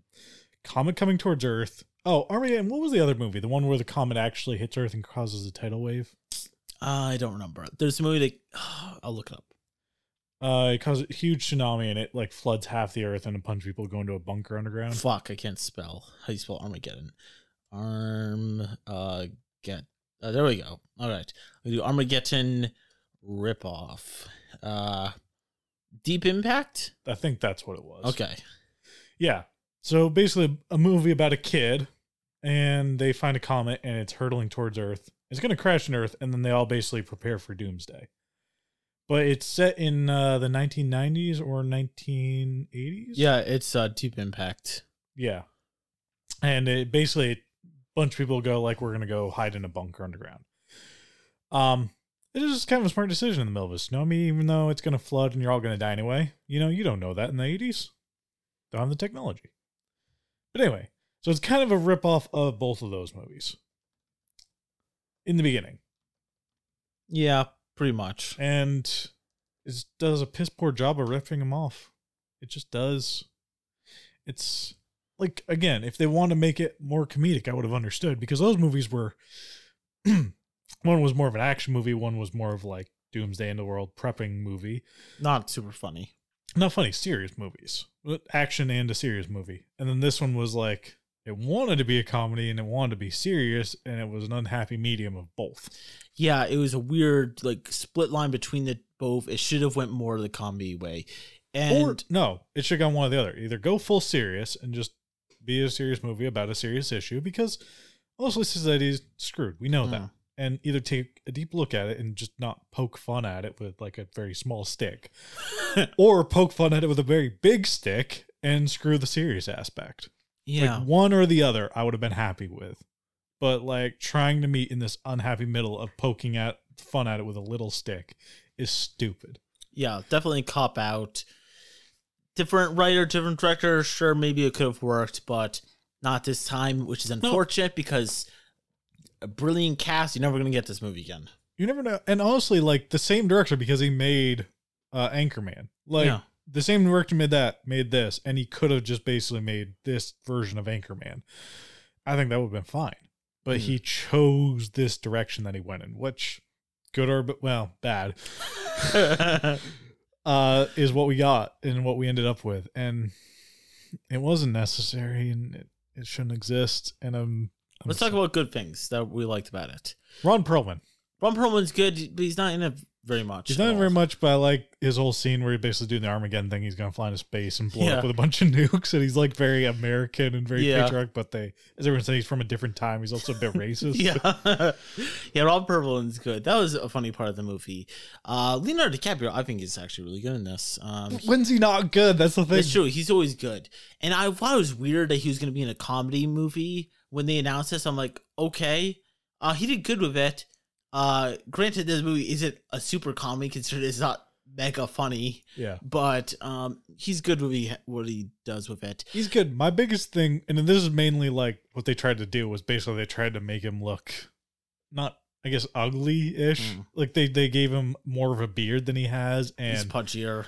A little bit pudgy. He's got glasses. He's got glasses, but like it's still he's not an ugly dude. He still looks sexy. But they do say that in the movie. He's known as the elf, the astrometer I would like to fuck. Yeah. But like, so they do touch on that. But to make him more sciencey and nerdy, like they could have just been like, this Leonardo DiCaprio, here he is. Deal with it. But they tried to make him something he isn't, is what I'm saying. I guess I kind of believed it. Like, you believe that? Yeah, sort of. He looked like he did put on a decent amount of weight, and he did have the facial hair and the glasses. When he was like stuttering and like going through like his talk with the president or the news channel, like how he had no charisma. They were just saying like, just say the facts, don't go into the math. And he was like, well, it's all about the math. Like he was just being kind of a nerd about it. It made me anxious because I was like, dude, you're fucking up. Just say it the way it is. People are making fun of you because you're just being a science nerd.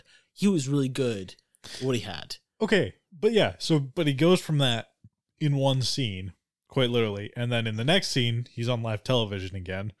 They shave his beard slightly. He doesn't stutter anymore. And he's somehow like the prince of the fucking world. Sure. In one scene. He just changes. Yeah, that makes sense. And he's like magic. Like, oh yeah, I've gone from being this slightly nerdy, still sexy kind of scientist, doctor, teacher dude to being this Leonardo DiCaprio. Other things you liked? Other things I liked. Who was the anchor lady? Blonde anchor? Kate Blanchett. Kate Blanchett. She was good. She was good. That's what I was going to say. Yeah, she's great. She's really good. I didn't mind Tyler Perry. He's okay. Kind of felt unnecessary, like after watching it. Kind of. It's Kate Blanchett that dominates the scenes and the dramatic force, because she's a lot of scenes because she basically is his mistress, and Leonardo DiCaprio's mistress. Probably, maybe in real, no, not mind. But Tyler Perry, he's really only in the scenes with Kate Blanchett and no other scenes. He doesn't get his own scenes with anyone else. Even Kate Blanchett gets her own scenes with Leonardo DiCaprio, but not Tyler Perry. Oh yeah, not solo scenes just with her and Tyler Perry. Yeah, or even just Tyler Perry and like another character on their own. I think when it was there on the news, he was supposed to be the more comedic type guy, and she was supposed to be the blonde bimbo, but serious. I think. But like, even then, like he wasn't even as funny as he normally is, which is a bit disappointing because he's pretty funny. Like, but is that because he's supposed to be a news channel anchor and they're not comedians? They try to be funny, but at the end of the day, they're just news anchors. That's kind of what I got. Is that they're boomer funny? I guess, but I don't even think it was boomer funny. Like, I don't think anyone really laughed at his jokes. I generally don't. I hope not. I don't know. Because he was like, he was making jokes about how the comic could hit his ex-wife's house and stuff. And, they're making jokes like that. And they weren't super funny. But they didn't I actually thought that was supposed to, I know. But I think that it was, just once again, that satire that was like very weak satire of like, a lot of news anchors, when you watch them try to be funny, they're not that funny. I think that's what it was. I don't think they were actually trying to make a funny character. All right, I guess that could be he. That was the role he was given. But when you get a name like Tyler Perry, why not use it? Sure. Like, he's funny. He's a genuinely funny person. He's had very good comedic roles. Why not use it? Why give him this? That's fair. Serious, unfunny role. All right, now let's get back to things we didn't like. Didn't like? Oh, the movie. Yeah. Actually, I don't know if this is a thing we don't like or do like. What do you think about Ariana Grande being in this? She was the singer, whatever her name was there, Bimbo. Yeah, Bimbo. Riley something. Riley Bimbo. Yeah. I didn't. I mean, I guess it was a very much a commentary on like social media and like people overreacting to and then celebrities, engagements, and and then all of a sudden like celebrities just being like, "Oh, I'm sorry, I cheated on you. Let's get engaged," like type deal. I get that. I just, again, in this movie about a comet about to hit Earth, why? Yeah. Like, well, I think it's like people pay more attention to that than to the more serious issue. But you could just had a tweet of her going like, "Oh, me and my boyfriend broke up. Oh, my boyfriend just proposed." Like, you could have literally had that in the background scene of their news anchor broadcast, and it would have made as much of an impact as. I mean, I guess they did have her sing a song for the movie in live audience, which was kind of cool. I like that. But like actually doing the whole bit on like live news, New York, whatever the fuck it was, I didn't. I think it was something like the rest of this movie. That this movie's too long. It's 2 hours and 20 minutes long. And the comedy is way too fucking long. It's for even a normal movie. It's too long. Like some dramatic movies, I understand the 2 hours and 20 minutes, but they ripped off Armageddon, which is an action movie. That was probably like 2 hours, an hour and 30 minutes, whatever it is. Most comedies, an hour and 30 minutes to 2 hours max. It's hour and 22, 23 minutes or whatever it was. And in this, I feel like they're stretched out. Everyone they paid decent money to get this really long runtime because they don't want to cut people out. Because, you're paying Meryl Streep to be the president. She's a multi-Oscar winner. You might as well keep her in and have her do some things. If you're paying Ariana Grande to be in this, well, she better fucking sing a song. And she better do something else. So I feel like that's what it was. And like this whole movie is like, we're paying people to be in this movie. That's great. This is an incredible cast. There might not be any other movie that casts this big. Timothée Chalamet, I'd even mention him. He's in this movie. But at the expense of having a movie that's way too long and not paced very well. With people make this movie to be super deep. It's as deep as like a half-drained puddle on a hot summer's day is what it is. And that's my problem, is that people are making a big deal about this movie. If it was more comedic based, sure, you can have a little bit of a message while it's also being really funny. But when you're trying to do this middle part, that message better be well written. But when it's like so like on the nose, like we get it, it should be funnier, is what I'm saying. Yeah. There's a lot of funny satire movies that also have a message, and that's why people like them, is that they're funny. They also have a little bit of a message to them. In this, it's not really that funny. It's got a message, but it's so on the nose that it's like, yeah, we get the message you're saying. We've known the message before you said it. Yeah, exactly. So that's my major problem in this movie. I guess if this is a movie for people that didn't understand the message, that people who didn't understand the impacts of social media and our society today, this is for them. This is not for you and me who know that we're fucked. Yeah. And if a comet ever is coming towards Earth, big oil or whatever is just gonna be like, yeah, we want its minerals. Let it hit Earth and kill 500,000 people. Like, this is not for us. This is for people that didn't already understand that. Yeah. It's just disappointing. It's just one of those things. I see. No, I'm not gonna get into it. No, we're definitely getting into it. No, I'm not gonna get into it. People can have their own opinions. If people like things, don't like things, that's okay. Well, yeah, that's fine if they don't, but we don't like it. It's fucking horrible. This is our opinion, Austin. This is what we're giving people. This is our opinion. All right, that's fair. All right, here's my opinion. A lot of people online keep talking. I already said this a little bit, but people online are like talking about like everyone that I go into the comment section. People are like, this movie fucking sucks. Or people are like, oh, I love this movie. It reflects on how today is and how fucked up everything is and how this party or this presidential candidate or this person, I'm not gonna mention those names. Hey, Trump. It's gonna talk about those people, like how idiotic their fan base is, and like sure that is a fair point, but it's so on the nose that it's like it's not clever when it's so like it's just so out in the open and it's not very easily veiled. Like Meryl Streep, by the end she turns into a caricature of Donald Trump. It's not easily veiled. All her supporters have red hats. They all talk like rednecks, and they're mostly males. And they all have this big speech of "Don't look up," which was whatever Trump said, "Make America Great Again." Yeah, and they all just chant that over and over again in a really idiotic manner. If this movie was funnier, maybe they can get away with that. In a movie that's not funny, it comes off super lazy writing and not deep at all. And when I see people online, they can enjoy things. If they enjoy it, that's great. But when they talk about how deep this is and how great it is because that, no, it's just because you're discovering this topic for the first time and you think that because they're smart talking about it, that makes you smart talking about it, going, oh, you gotta see this movie because it has discusses such important issues. It does discuss important issues. It just does it in a very lazy, not well written way, to the point that it just comes off as bad. So this goes into the issues that we've already been discussing, is my thoughts on this. Yeah. Like, we've already had the Trump Make America Great. We've already had that. It's done and over with. It's been done, hopefully done and over with for like half a year now. Yeah, roughly. We've got a new president. We're stuck with him whether we like him or not. Yeah. And the same thing with like the celebrities. There we go. Yeah. Celebrities and engagements and celebrity culture. Yeah, celebrity culture and music festivals and whatnot. And it's like we've been that. We are well into this. We are well aware of it. And again, as I've already said, this is for people that don't understand any of this somehow, who have lived their lives under a very big rock. Yeah. And have like seen this on social media, but then didn't quite get the concept. Oh, yeah.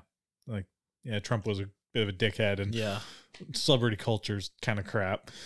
It's like the fan base of Rick and Morty that people make fun of. A lot of people love Rick and Morty. I do too. It's a good show. But people make fun of the certain fan base that think it is more than what it is. Rick and Morty goes into science a lot more than other shows, but also does it in a stupid way because the show is meant to be silly and dumb. Kind of like Futurama. And a lot of people understand it is a well-written show. It is funny and it is dumb. There is a fan base part of it, though, that thinks it's the smartest show on earth because it discusses such scientific topics.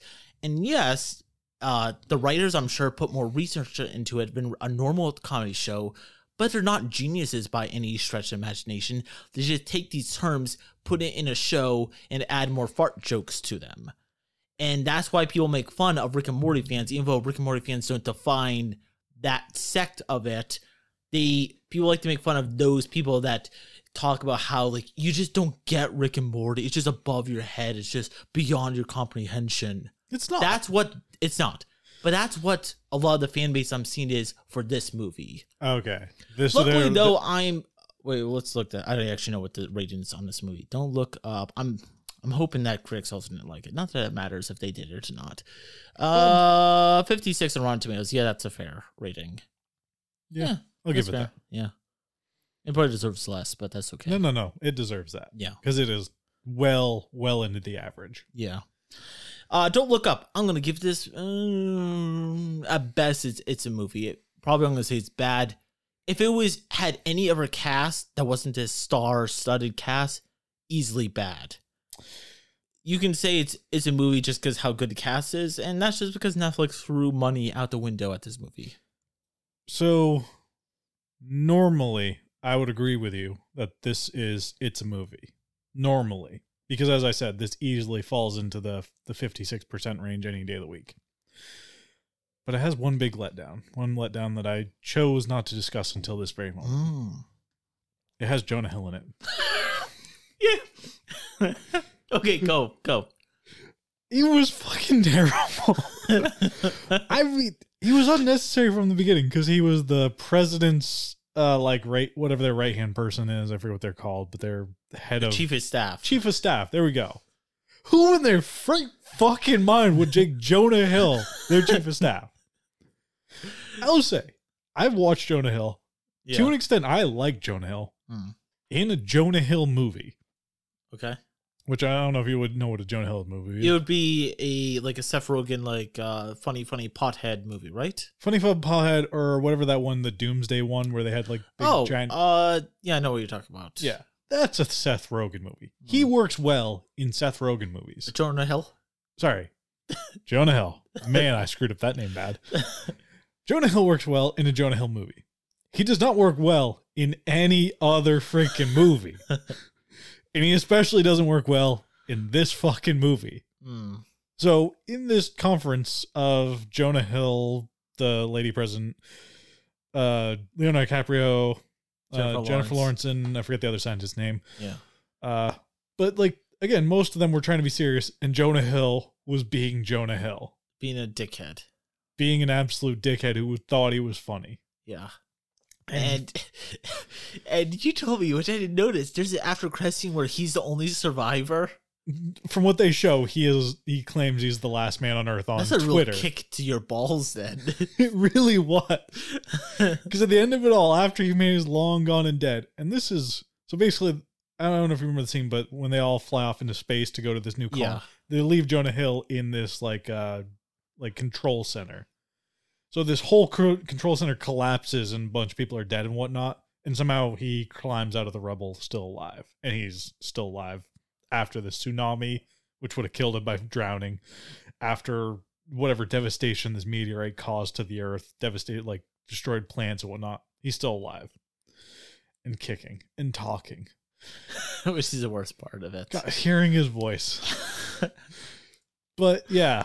And it was every single scene he was in, no matter what it was, even if he was just in a background scene talking to Leonardo DiCaprio and Jennifer Lawrence in whatever room they were locked in for like 10 minutes. I forget what the scene was. Basically, he brings Leonardo DiCaprio out and Leonardo becomes the new head of science or whatever. If any slams the door in Jennifer Lawrence's face. Yes. Oh, and at one point he actually tries to kiss Jennifer Lawrence on the lips for absolutely no reason. Yeah, that was weird. And it felt very rapey and very awkward. It did. Timothy Chalamet does the same thing later in the movie. He does, but even though it's still weird, it almost feels a little bit more natural because of the setting, I guess. Sure. But yeah, Jonah Hill scene, that was super weird. It's super weird, super awkward, and Jonah Hill was genuinely, I just think he paid the directors, can I kiss her? Yeah. And then she was like, no. Yeah. the actress, not the character. Yeah. Well, the actress and the character. Yeah. But yeah, and I don't know. I have to give it a bad just for that performance. That's it. That brought the movie down to a whole new level for me. Yeah, no, that's fair. And again, you haven't seen the end credits scene. It gets worse. Yeah, maybe that would sink me over to the bad range. It is not a good movie. And like I said, with any other cast, bad. But Ron Perlman's in it, who I love. I love Leonardo DiCaprio. Jennifer Lawrence, I think she did a really good job in this. She was amazing. All the scientist characters. I think the lady person, even though she was just doing a satire of Trump, she was still pretty decent. She was good too. Yeah, most people in this movie, Timothée Chalamet, I feel like his character didn't contribute anything to the plot, but overall he was pretty good. Everyone's pretty good because they're good actors. So of course I'm gonna give this movie. It's a movie with the cast that has. It should not be that. It should be a lot better than that. One more thing I want to talk to you about because I didn't mention this to you earlier. If we gotta move on, do you feel? Is this good writing, bad writing? In my opinion, I did not like it. Leonardo DiCaprio's character has a wife, and she's more of a homely wife, a more motherly character, rather than the sexy Cate Blanchett TV anchor. Yep. And he cheats on her, and at one point, his real wife catches both of them coming home. And by the end of the movie, she welcomes him back, and then the whole family hold hands before they get annihilated by the meteor. Do you feel like her character, the wife, even though obviously she's not one of the main characters in this movie, do you feel like she was poorly written because how easily she brought back her cheating husband? It felt awkward, but I did vaguely understand it because it's literally the end of the world. They know they're going to die. And it's like, if you'd let me see my kids one last time before we die. Sure. And again, the biggest part that fell awkward to me was that he brought Jennifer Lawrence and her new boyfriend, and also the scientist that he just met a few weeks beforehand. Yeah. Like he brought them all to his family table when they probably have families of their own. They'd be that scientist guy has to have a family, and he's just like, "No, I'm going to bring you to my family table. You screw your family; they can go die on their own." Yeah. That was the part that felt the most weird to me in that whole situation. But like, just him basically begging his wife. He did beg her for forgiveness, which I felt kind of weird, but if it was just begging her to let him see his kids as the world's about to end, that would have made more sense to me. But I will say, like, actually begging the wife to, like, take him back, yeah, that wasn't great writing. Yeah, fair enough. All right, let's move on. This movie sucked. Fuck, where am I at? I didn't mean to open that app. Now I got force close you. Okay, there we go. Last sections. Game of the week. I'm gonna wrap this up quickly. Game of the week is a movie called Carrion. Carrion. It's probably Carrion. It's a movie that's on Xbox Game Pass. It's an indie game you can play on the Switch, Xbox, probably PlayStation, I assume. But it's a cool indie game, 8-bit game, 16-bit, I don't know, it doesn't matter. Where you play as a thing-like monster. Thing, as in The Thing, from John Carpenter's The Thing. Ooh, so really creepy and fucked up and... Yeah, big gooey monster that adapts and grows in size. Very cool game. As soon as the game opens, you're a monster in a lab, you break out of prison instantly, and you kill all the scientists in the area. If you can go up like a vent shaft, and you like escape to a different area. And the whole game, obviously you don't have any dialogue. The other characters don't really have any dialogue. They just kind of like, and then you, like, some of them have guns, some of them don't, and you eat them. Or not, if you don't want to. Oh, so maybe you're trying to hide amongst people. So no, it's not like The Thing in that you turn to a human. You are the Thing in the big blob form. That's it. So I guess it's closer to the movie The Blob, but you look like The Thing, a very gross amalgamation of things, and you eat people. But yeah, a Thing, The Blob, whatever, it doesn't matter. But you're in this like science lab, and you keep trying to escape. You go through different like vent paths, and you eat and chew through people, and you tear through them. And it's a pretty fun game because you get to do that. You just get to be... There's very few games where you get to be a monster that doesn't speak. You're just a mindless monster that eats things. I think there's one that's with a shark. Basically, Hungry Shark. Hungry Shark. Yeah. And there's also the Xbox game Manhunter, which I played recently. It was okay. Okay. Yeah, it's just like Hungry Shark. You just eat people. Okay. It's kind of fun for like 15 minutes. Yep. But yeah, it's that, and it's pretty good. So I'm playing a little bit of Carrion, whatever it's pronounced, on Xbox Game Pass. If I want to say anything else, I've been playing a lot of Stardew Valley and Skyrim, but I've talked about those games before. But yeah, I think Carrion's a new game that I played recently that's pretty good. Sounds decent. Let's talk about our final segment of the week, which is At the Movies. 4 pieces of movies or TV shows you've been watching that's been pretty good. The first one I'm going to talk about is Titane, whatever it's called. French word for titanium in French. And it's basically a girl. She gets in a car accident. She gets a piece of titanium welded to her head to keep her brains in or whatever so that she doesn't die. Because the damage that she took to the side of her head. And because that, she becomes very attracted to metal of all forms. Later, we find her as an exotic dancer who dances on top of I'm not sure if you saw what year, but it was like an 80s Cadillac, maybe? She danced on a few cars. One was like what was that called? I wish I could remember. Bunch of Chevy products. One was a Camaro, one was a Monte Carlo, and one was a Cadillac. I want to say the Cadillac would have been probably 85-ish. 85. And she's like, people go to this big warehouse. They look at cool cars. They see sexy girls dance on top of them. And they take pictures with the girls and get their autographs and whatnot. But little do people know, and her parents that she still lives with, is that she is a mass murderer. That she just like murders people that like cross her path, like wrongly. People that annoy her, or people that like assault her. A groupie, tries to make out with her because he's in love with her. The character that she plays as the stripper or exotic dancer. And she just fucking stabs the guy in the ear and he dies. So she's a mass murderer. And where this movie really starts is when she climbs into her car. It's not her car. It's the car that she dances on, the Cadillac. And she fucks the shit out of it. The car bounces up and down. Its lights turn on and off. It's like the car's a living thing. And she fucks the shit out of it. And then, she has an orgasm. And then later on in the movie, oil's leaking out of her. She's experiencing what looks like clear signs of pregnancy. And then the movie goes on a crazy path from there. She escapes her parents because she knows that everyone's looking for this serial killer. And she tries to find a way to blend in. And all I'm going to say is that she finds someone, they'll take her in for someone they think that she's not. And at the end of the movie, she gives birth to the car. So, crazy ride. It won the Palme d'Or at the Cannes Film Festival. And from begin to end, it's a big what the fuck moment. It's really well done for being a what the fuck movie. Interesting. Yeah. What's your movie recommendation of the week? First show recommendation's gonna be Sonny Boy. It's an anime, and it's relatively new. I think it's 2021 or 2020. And it's basically a bunch of high school kids, for reasons they don't know, get teleported into a different dimension. And they're given kind of psychic powers, all different kinds. The main character, he's given a power of being able to jump to parallel universes, a bunch of different ones.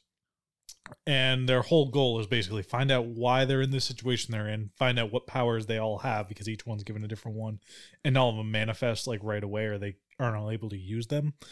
And also, last goal, get back to their original world, their home world, which is basically Japan, like our world, Japan.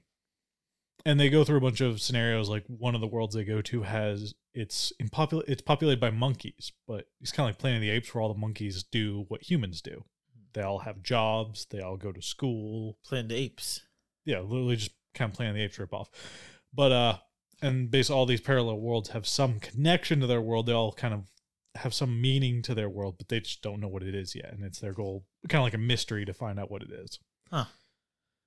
And it's very, very artistic. Like, it's very colorful, and it's kind of like an older anime style where it's more 2D. Yeah. But it was made recently.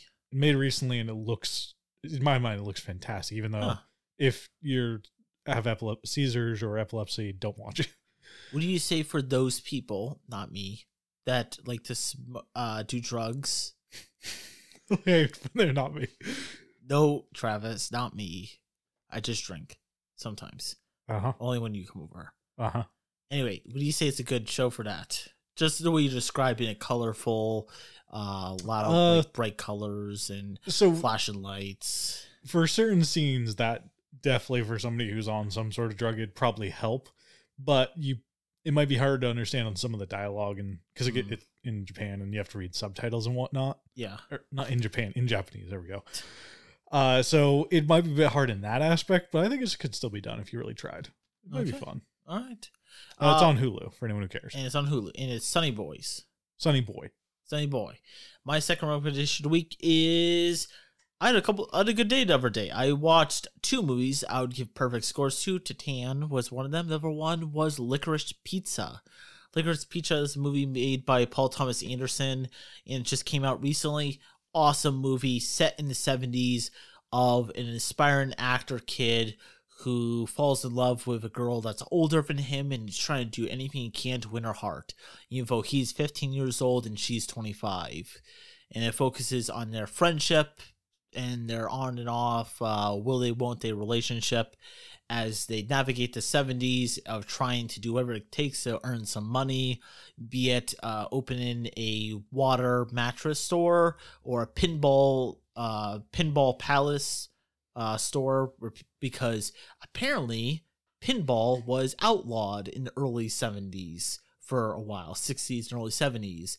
And he overhears a senator saying that they're passed a law to allow pinball to be legal again, and he opens up a pinball factory as they do so, and he gets a head start and makes a lot of money. So he's basically a shyster. He gets in sounds all like the Wolf big of Wall things. Street. Kind of, yeah, except he's like 15. It's kind of that bit. But like the girl he's with, the 25-year-old, she never wants to be with him because she's 10 years older than him. They always work as friends and business partners. But he's in love with her. He is, and she kind of likes him. But because she won't ever get with him because she's older to him, it's a legal relationship. He develops relationships with other girls. She develops relationships with other guys, and both of them get jealous because of it. So they have this kind of will they won't they relationship that I'm not gonna say what happens then, but there's nice endings to the movie, and it's like the Quentin Tarantino movie that just came out. It also came out in the 70s, or it was played during the 70s. Once Upon a Time in Hollywood. Yep. It's like that movie how there's not a central plot. There's a lot of things that happen to the main characters, but it's just them kind of experiencing life in the 70s without like a standard plot structure that says this happens when this happens when this happens. Just a lot of things happen to characters, and different characters show up, and they might not come back again, but just a lot of things happen to the main characters, and they have to navigate it. A very beautiful movie, a lot of great scenery. They made it definitely look like 1970s LA. Great music. A lot of cool cars. Everyone was dressed apart, and it's a very awesome movie, and I had a lot of fun with it. And watching that, which is a beautiful, wholesome movie, and Titane the same day, awesome day. So good. Both 5 out of 5 movies, but yet one was incredibly fucked up, and the other one was very wholesome as fuck. Or nice. Frick. Travis, what is your last recommendation of the week before we end the show? It's going to have to be second season of Doom Patrol. I just started that recently. Really? I got, good. 5 episodes in out of, it's a shorter season. It's probably, I think it's 8 or 9 episodes, I believe, rather than the 13. Yeah. But good episodes. Good. Like really, really good. Like our friend Mile recommended this to us a while ago. We didn't watch it. I started watching. I'm like, Mile was right. It honestly far exceeds the first season. Really? Yeah. Huh. Good. And in the second season, I don't know much about the second season besides that they work with a little girl who's like a little monkey face girl. Yep. So yeah. As I said, I'm only about 4 episodes in, but it kind of starts out where, first of all, where the second season left off, where they're all really tiny.